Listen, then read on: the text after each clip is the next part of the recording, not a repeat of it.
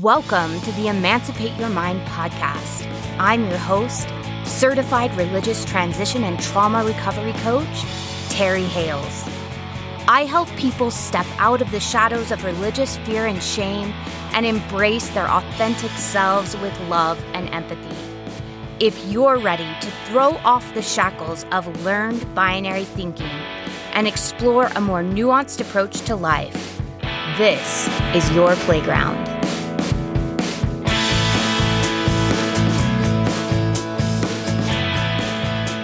Welcome back to the Emancipate Your Mind podcast.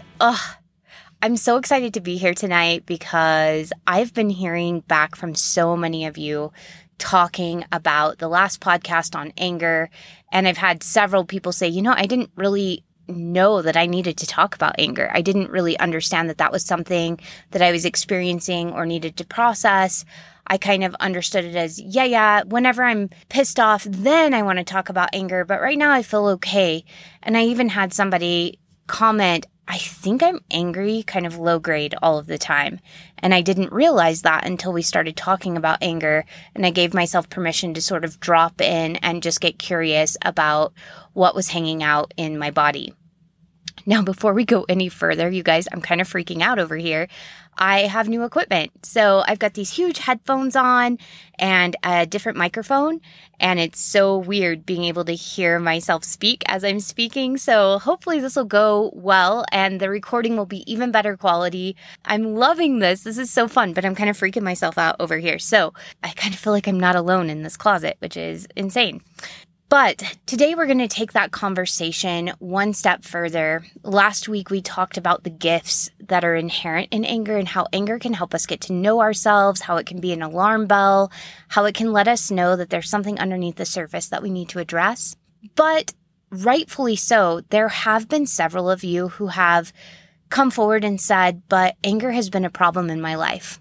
Or I'm really afraid I'm going to turn into my dad or my mom. Or I'm not sure why, but sometimes I will blow my lid at my kids and then I feel awful and I hate feeling awful. I hate feeling like the monster. That was a word I heard used a lot this week was anger makes me a monster, or sometimes I act like a monster when I'm angry. And what comes to mind for me is the Hulk, right? This green monster pops out of us. And out of nowhere, we go from being this demure person to this big, angry being. And I think one of the things I love from the recent Marvel movies is that we see that his anger can be used as a superpower, but it also can be a really destructive force. And so today, what we're going to be talking about is the difference between using the anger destructively and using it constructively. Okay, before we get started with this episode, I want to give everyone a trigger warning. Big trigger warning. We're going to be talking about anger, and with that is going to come up talk about aggression, abuse, particularly physical abuse and verbal abuse. So if that's really triggering for you and you are not ready to talk about that, please take care of yourself and turn off this episode, and we will talk about other things next week. It's not going to get very graphic, but we are going to be mentioning that, and I am going to be talking about my own experiences. So if that's not something you're ready to handle, please take care of yourself. Or if you decide to proceed forward and it becomes too much for you, there is no shame in turning things off and engaging in some self-care. I don't want to re-traumatize anyone, but it is important to talk about these things so that we can understand how patterns develop and why we have the patterns that we do so that we can have compassion for ourselves and we can love ourselves through healthy change. With that said, let's get into this episode. So often anger gets demonized in our society because we see so many people deal with anger in an unhealthy way. And because we have so few examples, in fact, I can't think of any examples before I got into mental health and working with a therapist and really studying emotions. I didn't have very many or any examples of healthy anger. So when we don't see healthy examples of anger, we start to demonize the emotion because we think that the only way we can deal with anger is in an unhealthy manner. And when we see people dealing with anger in these different unhealthy manners, because there's not just one unhealthy way to deal with anger, there's actually 3 main unhealthy ways to deal with anger. And when we see that happening, we think, okay, anger is bad. But anger is just an emotion. And as I'm going to say over and over again in this podcast, feelings are neither good nor bad. They just are. Feelings are just communication from our inner knowing, from our inner selves, from our subconscious to our conscious self. It is information about what we're experiencing, what we believe, what we value, what we want, and it's communicating to us about the experiences around us and our environment.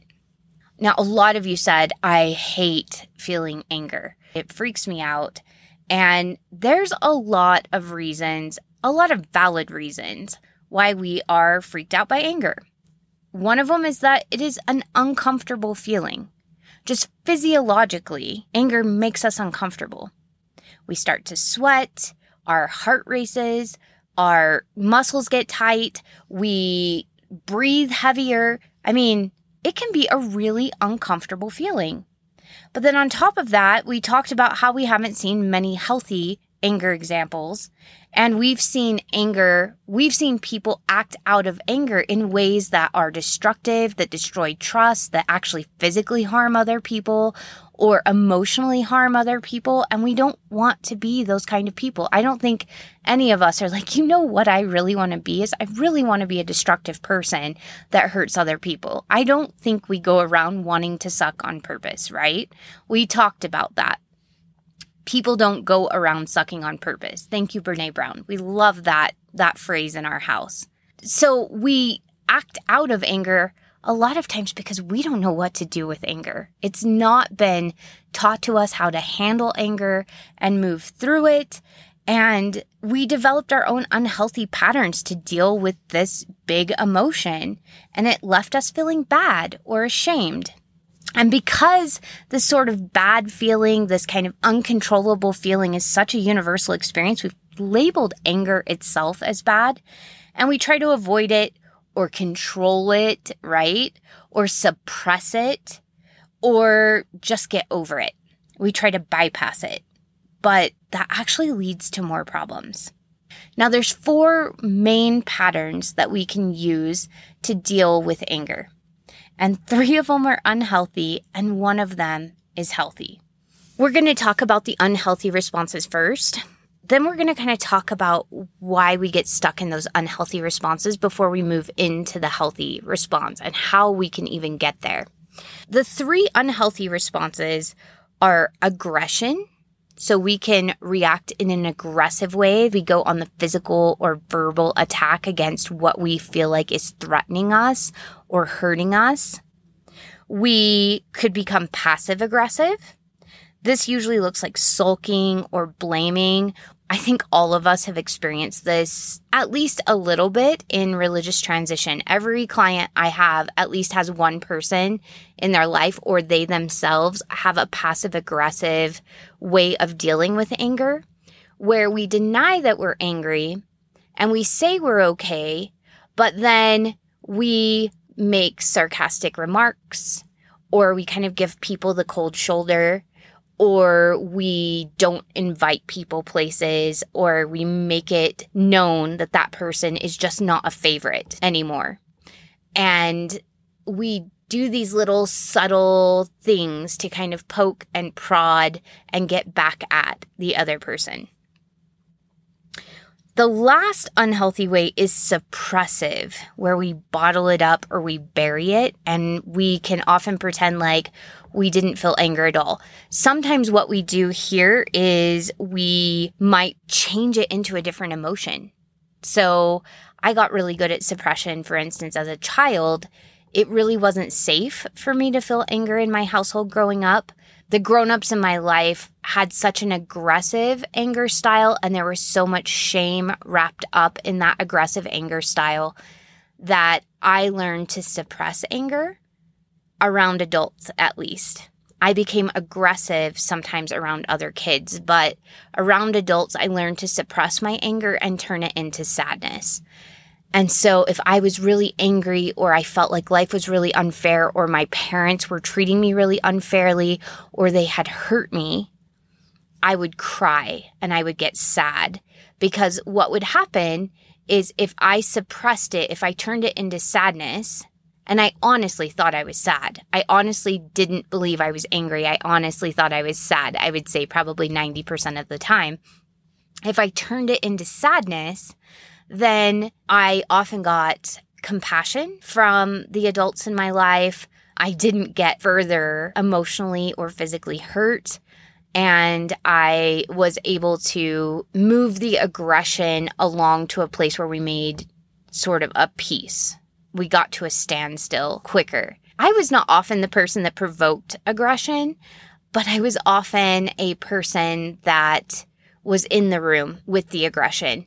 And I feel other people's emotions very deeply, which is probably part trauma response and part just natural gift. But I got really good at feeling other people's emotional energy. And so I could feel other people's anger, and it felt like my own anger sometimes. And sometimes it definitely was my own anger, but I would turn it into sadness. And sometimes my sadness became a protective mechanism in that when I would cry, it would stop the aggressive outburst, even if that outburst wasn't directed toward me. So I learned that tears were acceptable, and not only were they acceptable, they could be protective sometimes. The faster I could cry, the faster the aggression or the physical or verbal abuse would stop. That just makes me really sad for little me. I'm going to take a minute really quick and just kind of acknowledge. You guys are hearing me talk about this very clinically, but it still really affects me what younger me went through. It took a long time for me to even be able to label what happened when the adults in my life were angry as abuse, because the adults in my life were also wonderful and they built us up and they did so many good things for us. So to acknowledge this part of my childhood is really difficult for me, even still. And learning that it can be a paradox has actually been really helpful, that I can feel a lot of loving, gentle, kind, grateful feelings towards the adults in my life, and also recognize that there were moments that were highly abusive and traumatic for me as a child where I felt unsafe. And it sort of shaped my feelings of safety and my feelings of attachment with the caregivers in my life. I have some tears rolling down my cheeks right now because this is still hard to admit, and it may be hard for you to admit too. I want to be really real with you guys that just because I'm talking about this in a very clinical manner, as I'm telling you my story, it's still painful. Mainly because I just feel so sad for younger me that had to deal with that had to develop these trauma responses. But I also feel really sad for my caregivers, that they had so much trauma and their own patterns that they had to develop in order to keep themselves safe. We were just traumatized children, traumatizing more children. And I've had my own traumatizing moments with my kids because of my upbringing. And I think all of us have patterns that we develop, maladaptive patterns, if you will, that we developed toward anger because we didn't have healthy coping mechanisms and healthy patterns modeled for us. So most of us learned our patterns in childhood either by copying what the adults in our life modeled for us, or by really watching what behaviors got reinforced, or by really learning what was allowed. So let's go back to my childhood really quick, because that's the childhood I know the best. So in my childhood, what would happen is I had aggression modeled for me. In fact, one of the caregivers in my life was a little bit like a pressure cooker. They would suppress until they couldn't suppress anymore, and then they would explode in a fit of rage. And they had learned suppression because their own caregiver growing up was also a very aggressive person when they got angry. And it was exacerbated with alcohol and exacerbated with, work schedules and stress and all of that sort of thing. And money troubles and just all of that. Divorce. There were a lot of things that added stress into my parents' family of origin. My parent, when they were a child, really struggled to express anger in a healthy way too, and didn't have that modeled very well for them. And so as an adult, and granted, they were my parent when they were very young themselves, practically a child themselves, they were doing their best to deal with anger. And so they were trying so hard not to be their dad. And I know you guys know what this is like, because I've had moments where I've tried not to be my parents. And so we have a tendency to try to do the opposite, right? So we either become our parents, we give into it, and we model what our parents did, or we try to do the opposite of what our parents did. And often it's not healthy either, because it's just the opposite. So like the opposite of aggression would be passive aggression or suppression, right? So we try some other strategy, and usually it's not a healthy strategy. So I learned from my caregiver that when you got really, really, really angry and you were the adult, when you were the big person in the room, you were allowed to lose control, to throw things, to break things, to hit people, to scream at people, to say really mean things. You got to do all of that because you were the big person in the room.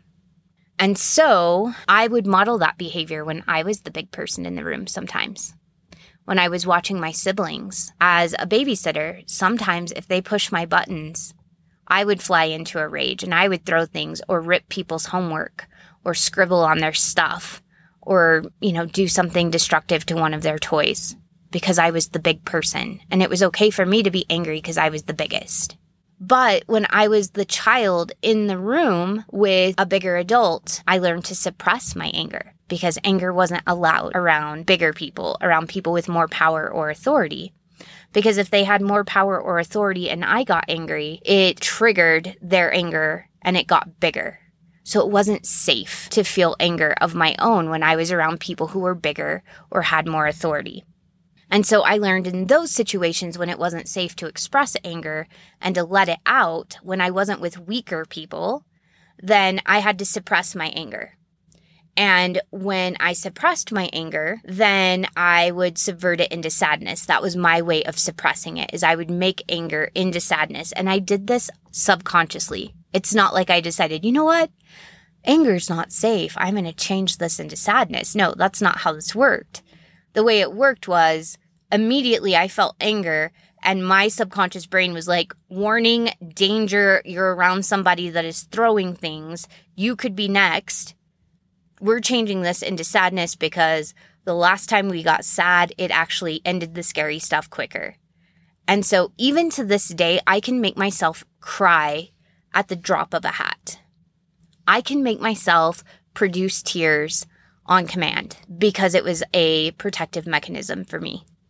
So not only can I read the environment, like I read people's body language so well. I can tell when someone tenses up, when their jaw gets tense. I can tell when someone's headed into an angry state. I read really minute body movements because of my childhood trauma with anger, which has become a wonderful gift as a coach.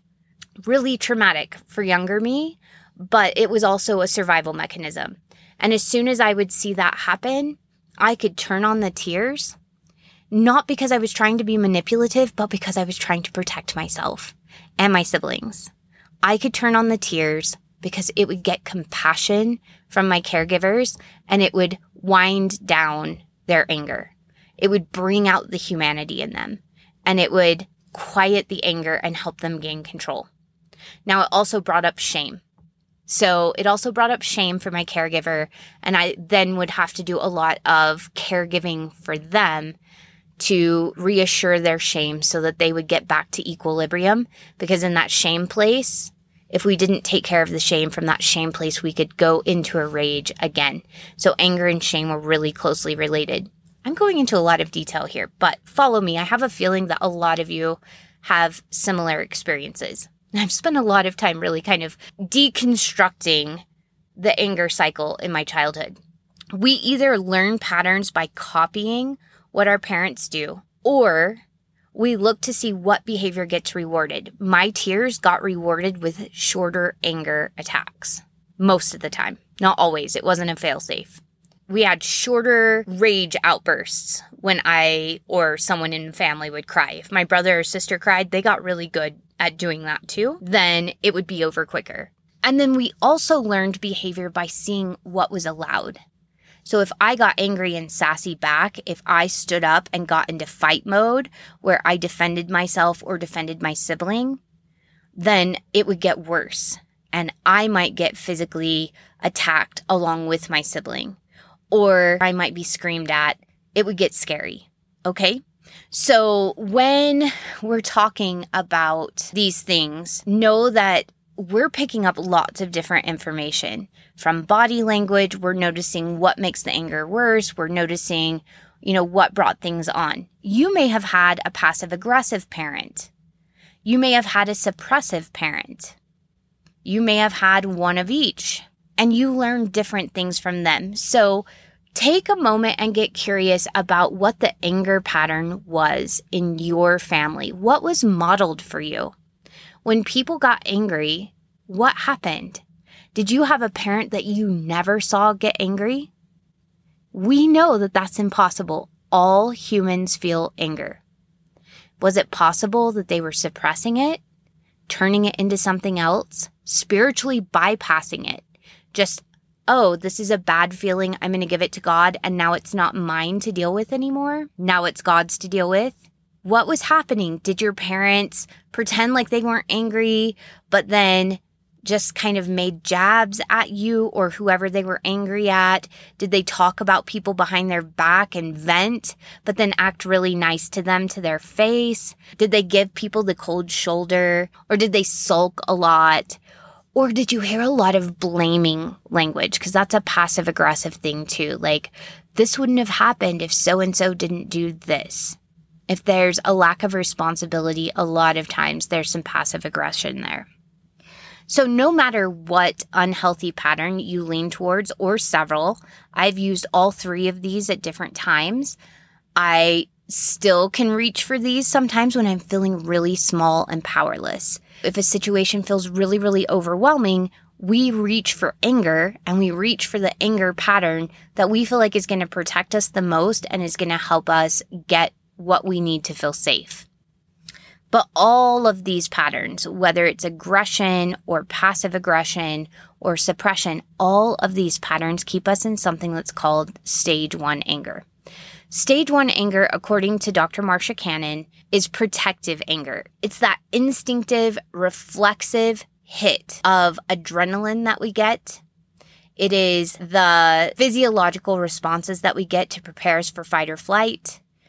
It is the rapid heartbeat. It's the increased blood flow. It's the tension in the muscles. It's the tunnel vision. It's all of it. The slow digestion, all of it. All of that prepares us to protect ourselves. It makes us feel bigger and faster than the perceived threat. It makes us feel more powerful because we feel powerless in the moment. And it gives us a hit of adrenaline so we can move and get out of harm's way. Now, we don't choose to feel stage 1 anger. Like I said, it is very reflexive. We feel threatened, stage 1 anger happens. We have an anger reflex. We can, however, choose to move into stage 2 anger. So once we no longer need that protective boost, we can then get curious about the anger, and it can become a stage of awareness and growth. But a lot of us don't choose to move into that stage, and we get stuck in what's called a stage 1 loop. So why do we get stuck in the protective stage of anger? The first reason, and there are a lot of reasons, we're just going to go over a couple of them. The first reason is we don't know how to work with and through our anger. A lot of us, like I said, we're not given models of healthy anger patterns. We weren't shown how to productively move through our anger or how to sit with our anger and learn from it.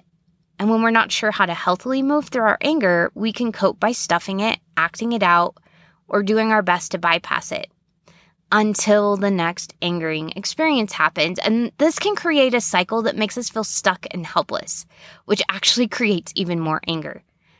And the reason that it creates even more anger is because there are 3 triggers to anger. The first one, and I think we talked about this in the last episode, the first one is we judge the situation as unfair or hurtful in some way or wrong. So first we decide this is unacceptable and I deserve better. The second one is we feel unable to easily and calmly right the wrong. So we don't feel powerful enough or equipped enough to easily and calmly right the wrong. We may feel like we've exhausted all of our options, or that there are no options available to us, or that the problem's just too big. And think about that. When we feel powerless and there's a big problem, we're more likely to get angry because we need that power boost. We need to feel bigger than the problem. So we get that hit of anger. And what happens here is when we get stuck in the stage 1 loop, we can feel helpless. We can feel like, why can't I get past this anger? I have a problem. It keeps coming back. Why can't I forgive? Why can't I move on? Why can't I just be happy? And it makes us more likely to feel angry again because it's a recurring problem that just re-emphasizes our feeling of powerlessness. So that's the second thing that triggers anger. And the third is that the experience is troubling enough that we can't just tolerate it or let it go. And so what happens is we have this wrong that happens. We don't feel equipped to solve the problem. And then on top of that, we're like, I can't just let this go. This is a big enough problem. I can't move past it and I can't let it go. It's really bothering me. This is a big problem for me. When we get stuck in the loop, we actually add to the anger situation because the recurring anger brings even more feelings of helplessness or smallness or out of controlness. And that can make us feel shame, especially if we have stories that feeling anger is bad or that only bad people get mad, right? Now, the second reason we can get stuck in a stage 1 loop is because we hang on to our anger as a way to express our refusal to condone someone else's behavior. Who here has ever stayed mad so that the other person would finally admit that they were sorry and come to apologize to us? Has anyone else ever done that? Because I certainly have. It's funny because I can think of several times I've done that, maybe with my siblings growing up. But I've done that with other family members before, or even friends. Hung on to my anger and my anger pattern, like kept playing out my anger pattern as a way for them to know I didn't approve of what they did to me. It can be a very ineffective way to try to communicate boundaries. But what happens is when we stay angry and we hang on to our anger pattern as a way to let the other person know that what they did was wrong, it doesn't actually work. Have you noticed that? Very rarely does it ever work because the other person either doesn't notice or they don't care about the anger you directed them. Or if they do care and they do notice, often they don't know why we're angry and we haven't had a mature conflict conversation with them. We haven't initiated that. We're just staying in our anger pattern. And most of the time, the person we're angry with hasn't been given the tools to have a mature conflict conversation either. Neither of us have healthy conflict tools. So I'm just staying angry and they're just withdrawing. They're staying away because they don't know how to have the conversation. So it's not effective because we never come to resolution. And I just stay angry and they stay either aloof or they don't care and it pisses us off more, right? Think about that. The crazy thing is we end up punishing ourselves in this scenario instead of the other person. The other person is usually not punished. They're either unaware or they don't care, or they end up just moving on or like brushing it under the carpet because they don't know how to start the conversation with you.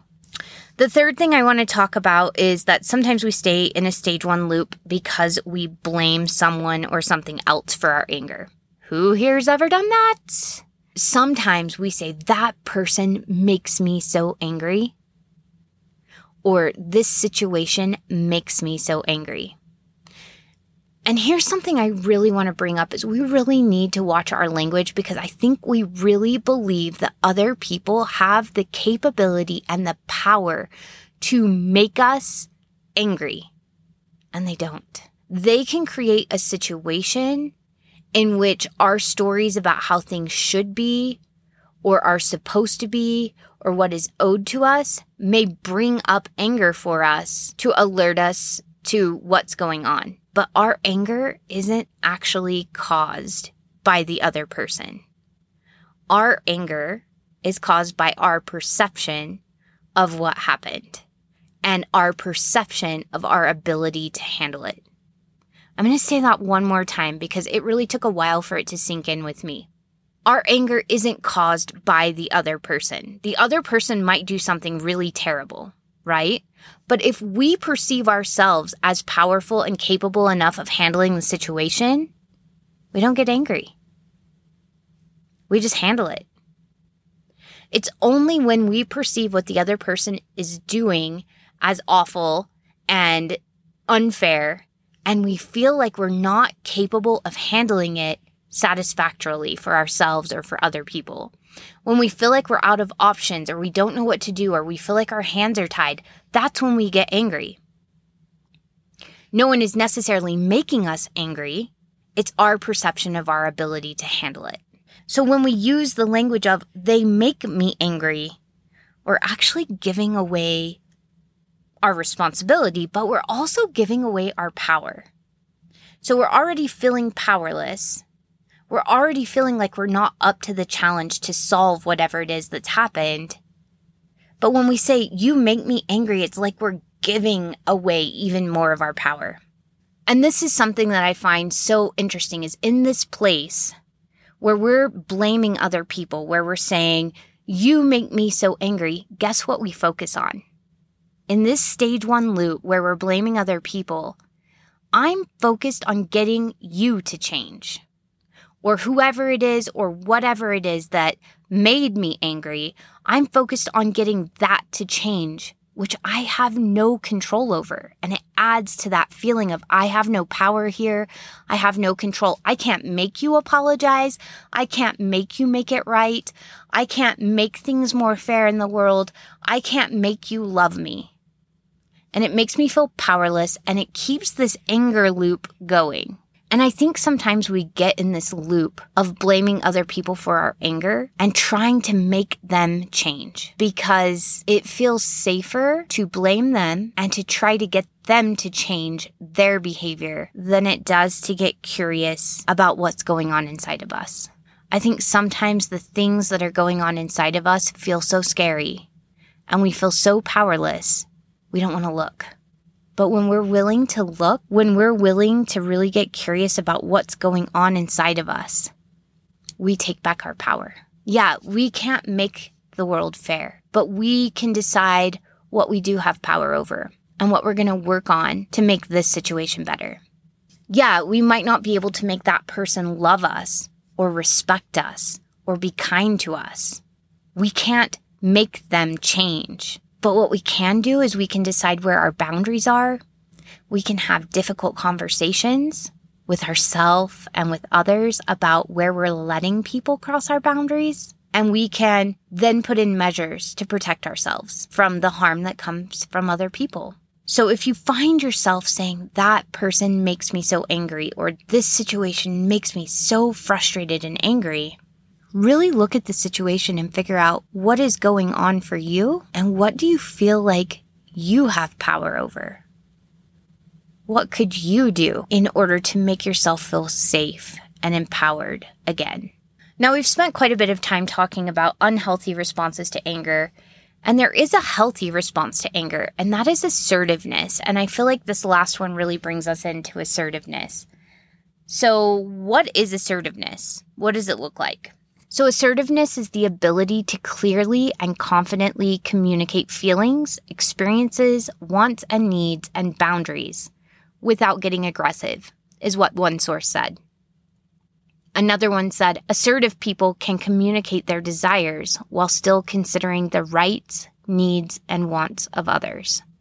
If you're an assertive person, you communicate clearly, fairly, and with empathy. You're able to honor what you need to feel safe while also honoring the other person's perspective and honoring their humanity. Assertive people are looking for a win-win.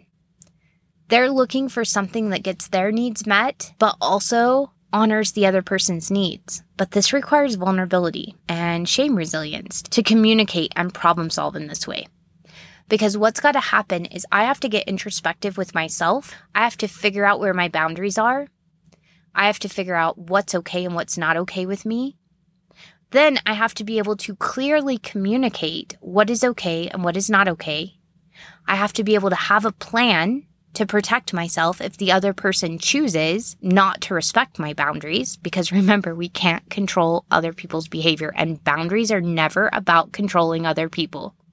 Whenever we find ourselves trying to control another person's behavior, know that we are in that stage 1 loop, right? We're in that place where we're trying to control other people so that they don't make us angry, instead of deciding where our boundaries are and how we're going to protect ourselves.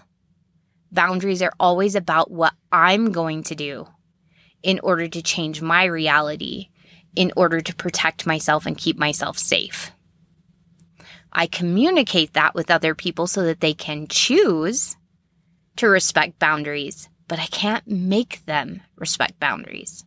So let's say I have a parent that continues to preach to me on the phone.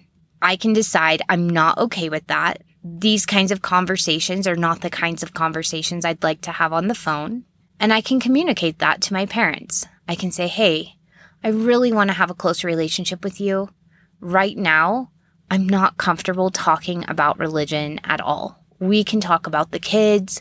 We can talk about our jobs. We can talk about funny shows we're watching on TV. We can talk about new hobbies we're picking up. But right now, I really don't want to talk about religion while I'm healing. I need some space in order to figure things out on my own. And I need that to be a topic that's off the table right now. We communicate what we're okay with and what we're not okay with. But we also communicate what we need to do in order to protect ourselves. So we communicate, I understand that religion is a really big part of your life, but I need you to understand that it's so painful for me right now that if you bring up religion, I'm going to tell you I love you. I'm going to hang up the phone. And then if you want to, adding on, and we can try again at this time. People who want to be an intimate part of your life need to know what's okay and what's not okay. That's how we create trust. And so in order to do that, our anger lets us know where our boundaries have been crossed. Anger is a great way for us to find out where our boundaries are. And our boundaries will change as we mature and grow and evolve as humans. And so what might have been okay earlier in a relationship with someone might not be okay now because of different context or because of a different understanding or things that have happened in the past. It may have been okay to talk about religion with your parents before because religion wasn't a touchy topic, but right now it's a touchy topic. My boundary is I don't want to talk about it, but we can talk about all of these other things. If you can't honor and respect that, please know I'm going to have to hang up the phone in order to protect myself and allow myself to heal, but we can try again at another time. Now, I know there are some of you like me that are like, okay, when I'm angry, there is no way I can have this kind of conversation. There's no way I'd be able to communicate with my parents without yelling and screaming or without completely shutting down or without just getting really sarcastic. How in the world do I go from feeling anger to assertiveness where I can communicate my needs while respecting the humanity of the other person? How do I even do that? So, how do we get from protective anger that wants to lash out or wants to suppress and run away or wants to just like go and hide but like make jabs from behind our shield? How do we get from that protective anger space in stage 1 into this kind of communication in stage 2? We're going to go through a couple of practices. This is by no means an exhaustive list, but this is a great place to get started.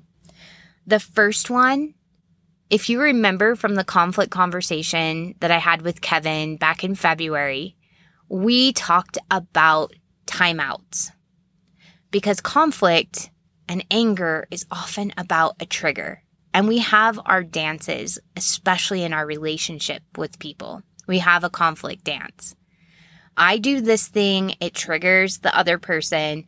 They do this thing that triggers me. One of the things that Kevin talked about was taking a time out. It's okay to say, okay, we need to take a break, but we'll come back to this after we've calmed down. We'll come back to this in half an hour or later tonight. Having a planned time out, like once you feel those physiological symptoms in your body, you feel your heart pumping, you feel the red cheeks, you feel the tunnel vision. You feel the tightness in your muscles. You feel yourself clenching your jaw. When you notice those physiological symptoms, giving yourself permission to take a time out, to disengage, to breathe can be so helpful. Now, granted, sometimes our anger is there for survival. And rightly so. Sometimes it is the only way we're going to survive a situation. So when you feel safe, when you feel like you're at a place where you can take a break, step away and deep breathe. Some people will count to the count of 10. Some people will count to 100. I like to square breathe. So I breathe in for a count of 4. I hold it for a slow count of 4. I breathe out for a count of 4, and I hold it for a count of 4. The whole reason we take a break and we breathe is to bring our prefrontal cortex online. Because when we go into fight or flight mode, we are in the amygdala. We are in our lizard brain. It is all about survival at this point. We feel threatened. We're in survival mode. We are in our alligator brain. We are there ready to snap someone's head off. Our mammalian brain, our connective brain is totally offline. Our prefrontal cortex and all of our executive function, offline. We are operating from a very small part of our brain that is very reflexive and will do whatever it takes to survive. We are not thinking about connecting and loving and feeling empathy for one another. It is not a great place for problem solving and for assertiveness. Don't try to be assertive. Don't try to communicate your needs when you're in the protective anger stage, because it will come out as aggression or passive aggression. Go someplace where you can breathe and bring your higher functioning brains online. Because remember, stage 1 anger is reflexive. The more you practice awareness, oh, I'm feeling anger, and you're able to speak to that, and you take a moment to get curious with it, allows you to bring your executive functioning brain back online a lot faster. This whole process is going to get faster and faster. You're going to get better at it. You're going to start noticing your anger before you're in full-blown anger. You're going to start noticing the moment your heartbeat starts to increase. But we got to start somewhere. When I very first started this practice, sometimes I didn't even catch it until after I had the angry outburst or after I said, no, I'm fine. Okay? It's all right if you missed the exit. Remember what Kevin said in that conflict conversation we had in February. If you miss the exit, get off at the next exit, circle around, and try again. That's what we're doing here. So if you carry all the way through with your anger pattern, it's okay. Your anger pattern is there to protect you. You learned it as a way to keep yourself safe. Give yourself compassion for that. You have very good reasons for developing these patterns. We're changing them so that you can get more of what you want, which is safety and connection in your relationships and a sense of empowerment to fix problems in your life. And that way you don't have to feel angry as often. The more we fix the things that are frustrating us and making us angry, guess what happens? The less anger we feel. So the more we can get into assertive anger responses, the more we fix a lot of the things that are making us angry in the first place, and we carry around a lot less anger, a lot fewer triggers. So we spend a lot less time in this uncomfortable place. Remember, we don't like to feel anger because it's uncomfortable, and it's uncomfortable for a reason. so that we will move into stage 2 anger and get curious with it, learn from it, and make healthy changes. The first one is take a time out and breathe. And it is okay if this happens after an outburst, if that's where you catch yourself at the very beginning. No shame. You caught yourself. I don't care if you catch yourself after it happens, in the middle of it happening, right before it happens, or right when you start feeling that increased blood flow. It does not matter. Catching it at all is progress. Okay? Catching, oh my gosh, I just did my pattern. Let me slow things down and let me get curious about this. It is okay if that's where you start. Maybe next time you catch yourself a little bit sooner and a little bit sooner. It is not about perfection. It is about progress, getting you closer and closer to understanding what's going on beneath the surface so that you can make healthy changes and resolve the things that are making you feel like you need that power boost from anger to be able to deal with them. Okay, second thing, get curious with the anger. You're going to hear me say get curious so many times. Like, that's going to be my tagline. You're going to be like, oh, there's Terry Hales. She's Miss Get Curious. I am all about getting curious with what's going on, because when we show up with curiosity and without judgment, we learn so much, not just about ourselves, but the world and other people. We expand our ability to learn 100-fold, 1,000-fold, 1,000,000-fold when we can get curious and put judgment to the side. So get curious. Acknowledge any stories coming up about what feeling angry means about you. That's one of the first things. What am I feeling about feeling anger? What kind of thoughts do I have about feeling anger? Awareness is the first step to healing. So bringing those things to awareness. What thoughts am I having about even feeling anger is going to tell you a lot about what's under the surface and the reason you're dealing with your anger the way you are. What other painful feelings are under the anger? What vulnerability is the anger protecting? Remember, your anger is there to protect you, to make you feel bigger and stronger. What is that vulnerable thing that is underneath the anger that it's protecting? Is it a feeling of loneliness?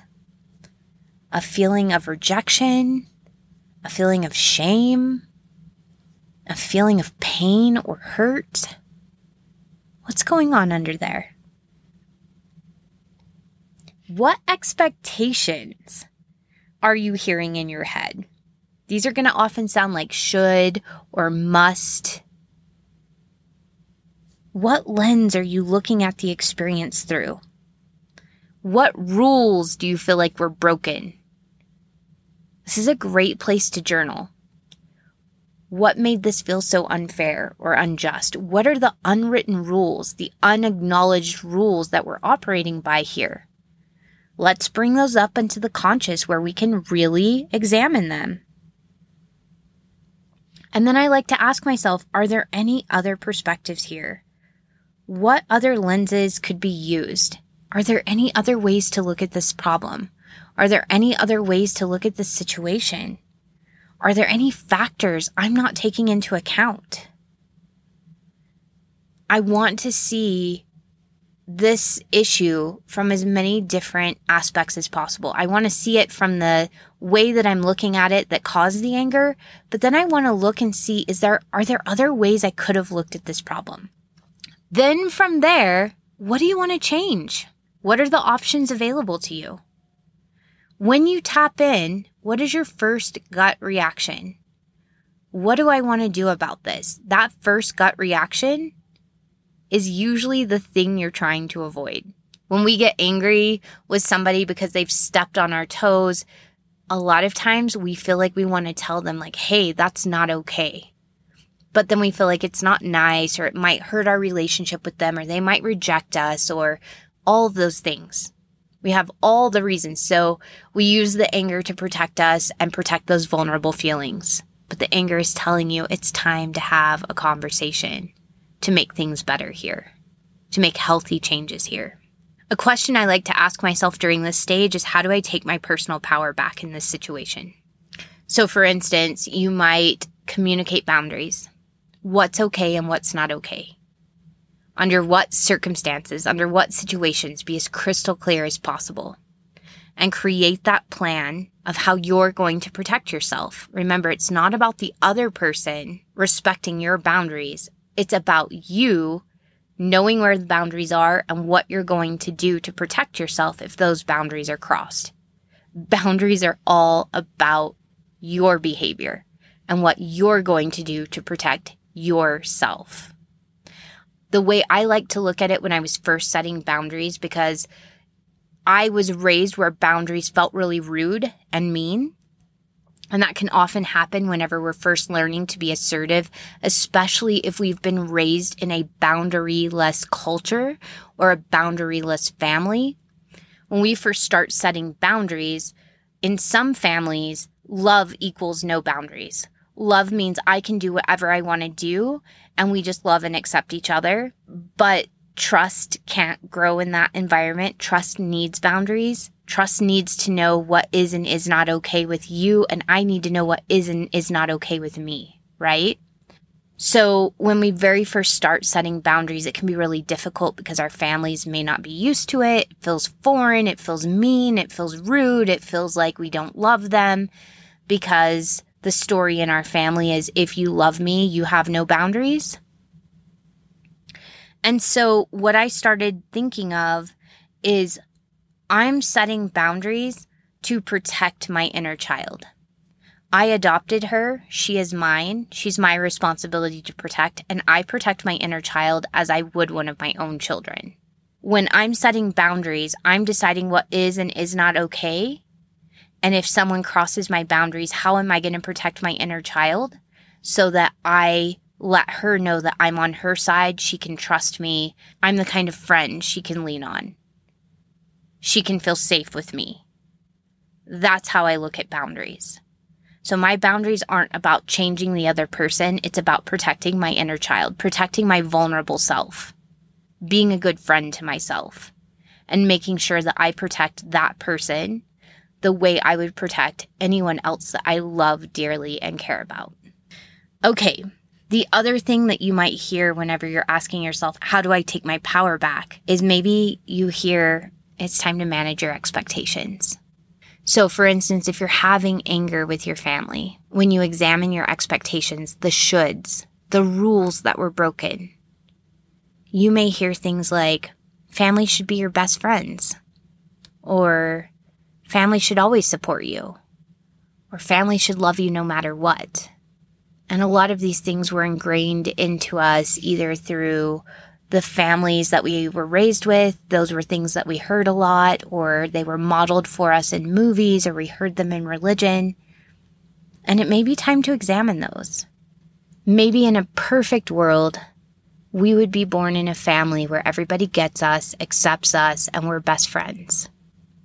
But that might not be what your family can offer you. So how can you change your expectations in a way that empowers you?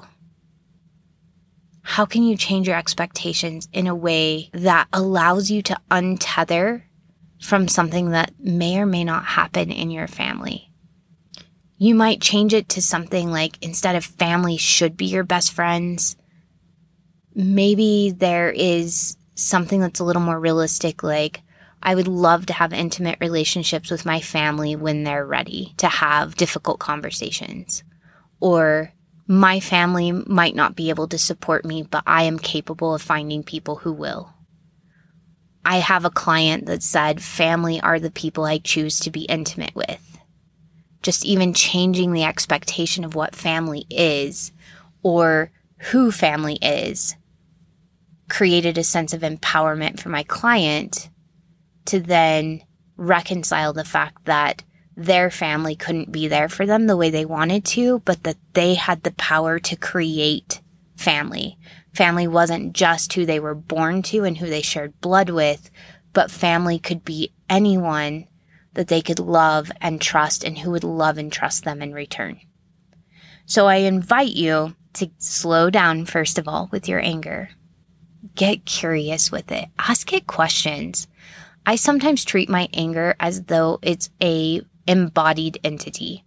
I'll sit down with it, ask it questions, journal with it, get curious with it, try to look at it from different perspectives.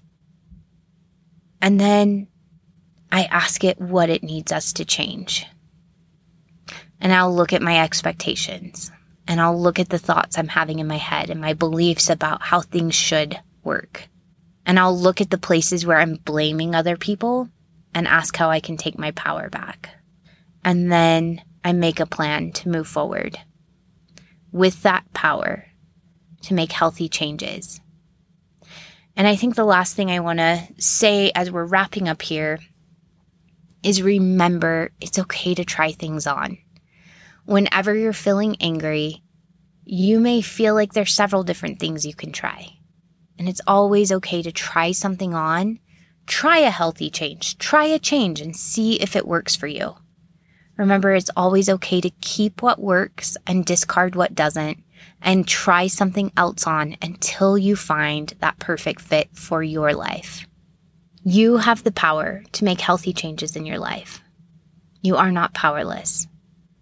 And remember, when you feel small and you feel powerless and you get angry, just get curious with it. Learn from it. Allow yourself to get to know yourself better from this powerful emotion. And then allow yourself to move forward, try things on, and make those healthy changes. And over time, what's going to happen is you're going to recognize your anger sooner. You're going to be able to move into assertive responses to anger instead of aggressive, passive-aggressive, or suppressive responses to anger. You're going to be able to set healthy boundaries, be very clear about your expectations, about your wants and needs, and you're going to be able to be more empathic and hold more space for another person's humanity as you're getting your needs met. You're going to be able to create more win-win situations, and you're going to be able to create more intimate relationships. Your anger isn't the enemy. Your anger is a gift. Your anger is trying to teach you more about yourself and help you make healthy changes to get more of what you want. More connection, more intimacy, less frustration, more joy. And we do this from moving out of that protective anger into that reflective anger that helps us learn and grow. Thank you so much for joining me today. I actually think I really love these headphones. It was kind of cool to hear myself talk, and I can actually hear my recording if it ever skipped or if I ever bumped the stand. So I think I'm going to be doing this a little bit more. Plus, I feel super fancy here in my closet amongst the laundry that I need to fold. And I look forward to talking with you guys about all of these anger things and really picking them apart, really getting curious with what our anger is telling us and helping us get to know ourselves better so that we can get positive change in our life that moves us closer to the lives we want to live and to lives that will bring us peace and calm and joy. Remember, if you're loving this, we are having some great conversations over in the Facebook group. So go over to the Facebook group. The link is in the show notes. It's called Emancipate Yourself. I think we have 120 people in the group now. It is growing. I love that you guys are inviting your friends. We have people that are starting their own posts now. I'm my mind is blown. I'm loving it over there. So make sure you head on over there. Also, if you're not part of the newsletter, I send out a newsletter every Tuesday morning at 10 a.m. There's usually an overview of the most recent episode. Sometimes there are tools that are not in the episode that you get to utilize, or journal prompts. And always you'll have the perk of being the first ones to know about new upcoming things, which there are some new upcoming things happening in the emancipated coaching world. So if you want to be up to date on all of that goodness, please head over to emancipatedcoaching.com, click on the newsletter, and I will send a newsletter straight to your inbox every Tuesday morning at 10 in the morning. and make sure you join the Emancipate Yourself group so that we can have lots of great conversations over there. Thanks everyone for joining, and I will see you next Sunday.